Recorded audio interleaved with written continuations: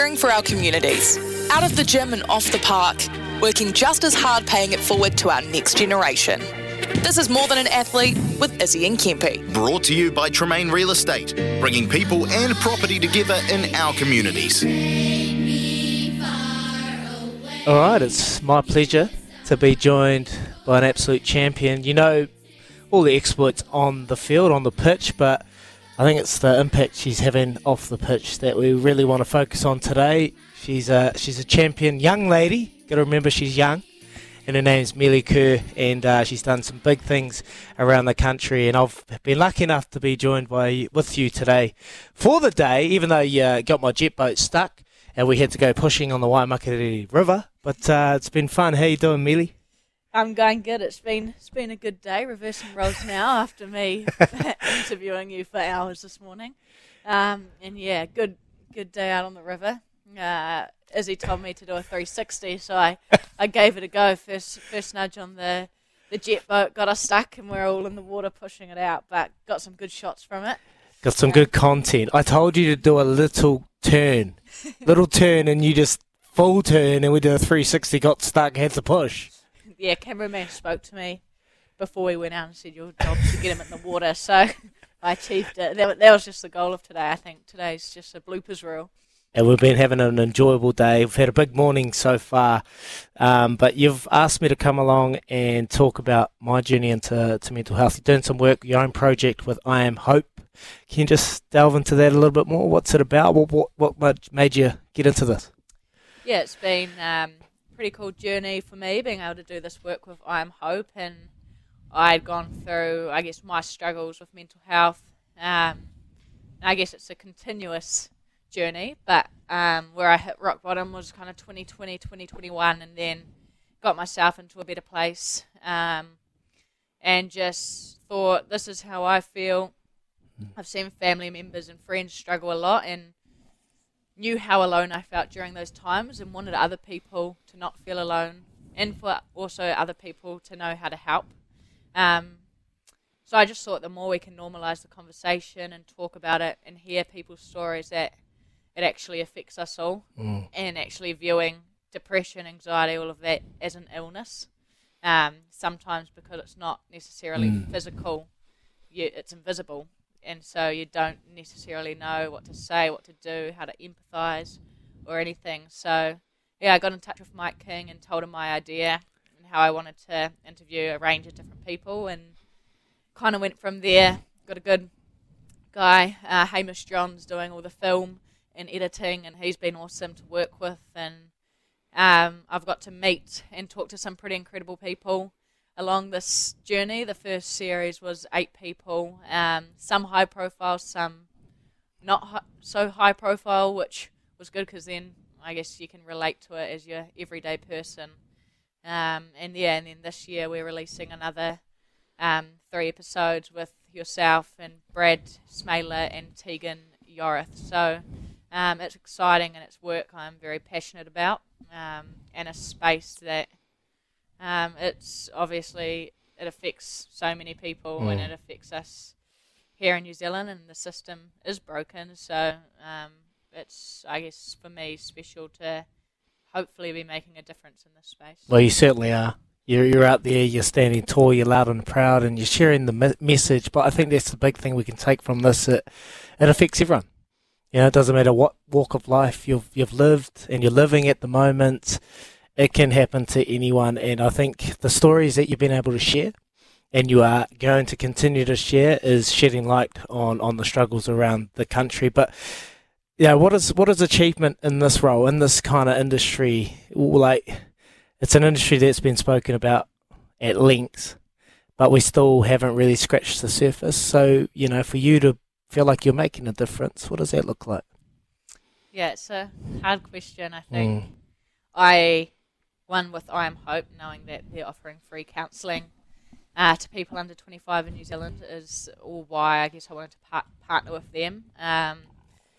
And I think when I first started this video series, I kind of said, if each video saves one person's life, that's 8 lives that these videos have saved. So I think from what I've been through, from what I've seen others go through, it was the fact that you feel so alone and that there's no hope in those dark moments. And to be able to visually see and hear people talk about hope, that they were in that place and you can come out of it, is probably where I hope that if someone's struggling and watching, they find some bit of hope to kind of carry on and keep going. So I think for me, I guess that's a little bit of what success is for me, and just normalising the conversation, because the more normalised it is, hopefully people, one, don't feel like they're a burden, they're weird, they shouldn't be feeling like this. And like you said, it's everywhere. We all have physical health, we all have mental health, it's the same thing. How important is your family? Like I've seen your dad, he obviously shared his story last year in a video, and I saw the tears and all the emotions running down his face, and I know you're really close to your family, and I see it on your socials, they're really important to you. Yeah, my family's everything. I'm just so lucky. We grew up so my mum and dad wanted more kids, but then my mum got breast cancer, so they couldn't. But fortunately, had heaps of cousins growing up, and we all lived about a 2-minute walk from each other, and it was just an open door policy. People would wake up in the morning and there'd be 8 of the kids having breakfast. Mum would be like, oh, hi. So that was kind of how we grew up, and it was sport and music. We grew up having barbecues, and it was, sport and music. Are you pretty talented on the No, not that talented. instruments? Come on, you play a bit of gat, don't you? Because my family's so musical, when I finished school, I was like, I'm useless. I was like, I need to offer this family something. So I taught myself the guitar. But compared to my family, they all laugh at me. So, music. I love music and sport because it brings people together, and I think that's what I've been around my family. That's kind of their two passions, and for me, they're just. I remember people always saying to me, "Who were your role models growing up?" Thinking I'd say like athletes, but my role models were always my mum, my dad, my aunties, my uncles, awesome, and they were just genuine good people. Because they're real. Yeah, they're right there through it all. And I think that's always was their reminder, like you're playing the sport you love, you work hard and you do your best, but always be a good person first. And I think, they just shaped me to who I am today. I guess a lot of my values probably are from my upbringing, and they've been there for me through it all. My dad speaking was massive. I'd never seen him cry growing up, and him doing that video, I think raising awareness for parents as well, and also just seeing how broken he was, and everyone in my family. So it was my family that got me through my struggles, and they're the world to me, and my family values are very strong just because I've grown up in this close family, and I probably didn't realise that that's not normal, but that's been my normal, and I'm very lucky. Mate, no doubt the proudest moment of their lives, seeing you being open and helping others. It's very courageous for what you're doing, and we need more people in our lives like yourself. You're not the only one that's achieving in the family. You got your sister Jess. Tell us about growing up. Was it like my brothers and sisters scrapping all the time, competing for everything, competing for that last sausage on the plate? What was it like? Jess used to beat me up. I was a little wuss. I'd run away, curl up into a ball in the corner and just let her punch me and bite me and all of that. But no, we get along really well, Jess and I. She used to beat me up as a kid. I feel your pain. Yeah, I was just the sensitive child that That's me. Suki Baba, mummy's boy. Mum and Dad put me in time out once, and I cried so much I vomited because the thought of disappointing my parents broke me. So I was always the real softie. But no, growing up was pretty cool. I played I played boys sport growing up, which was awesome. You would have smoked them too, eh? Some of them. But played with my cousins as well. And my sister was more into running, so we never really competed. Like running was her thing and cricket was mine. I got dragged along to her running sessions, which was fun. And then Jess she's had her fair share of health issues, and I think for me, seeing that at a young age as well, and how she carried on about it, she's pretty resilient. And then she couldn't run anymore because of her shins, so she got into cricket, and now playing for the White Ferns. Awesome. Getting to represent our country together, which there's a few, How was that? Yeah, well, there's a few families in New Zealand that do that. But yeah, it's the singing the national anthem together. We've had a few tours where she's been injured, so it's just been me, or when I took a break from my mental health, and it's weird not having her there now when she is injured. So yeah, it's so special, and you obviously want your team to do well, you personally want to do well, but then yours, and for me, there's a bias. I always want my sister to do well, so it's just nice getting to share those experiences together, and because we're so close, and family's a big part when you're travelling the world, you have family with you. So that makes it even more so special. From the backyard to donning the silver fern out there playing for the White Ferns, it's so cool to see, and what a special moment. Let's just quickly touch on some cricket, because it'd be remiss of me not bringing it up, but yeah, you're off. You're out of here, you're off to London, and you're going to play over in London for a couple of weeks.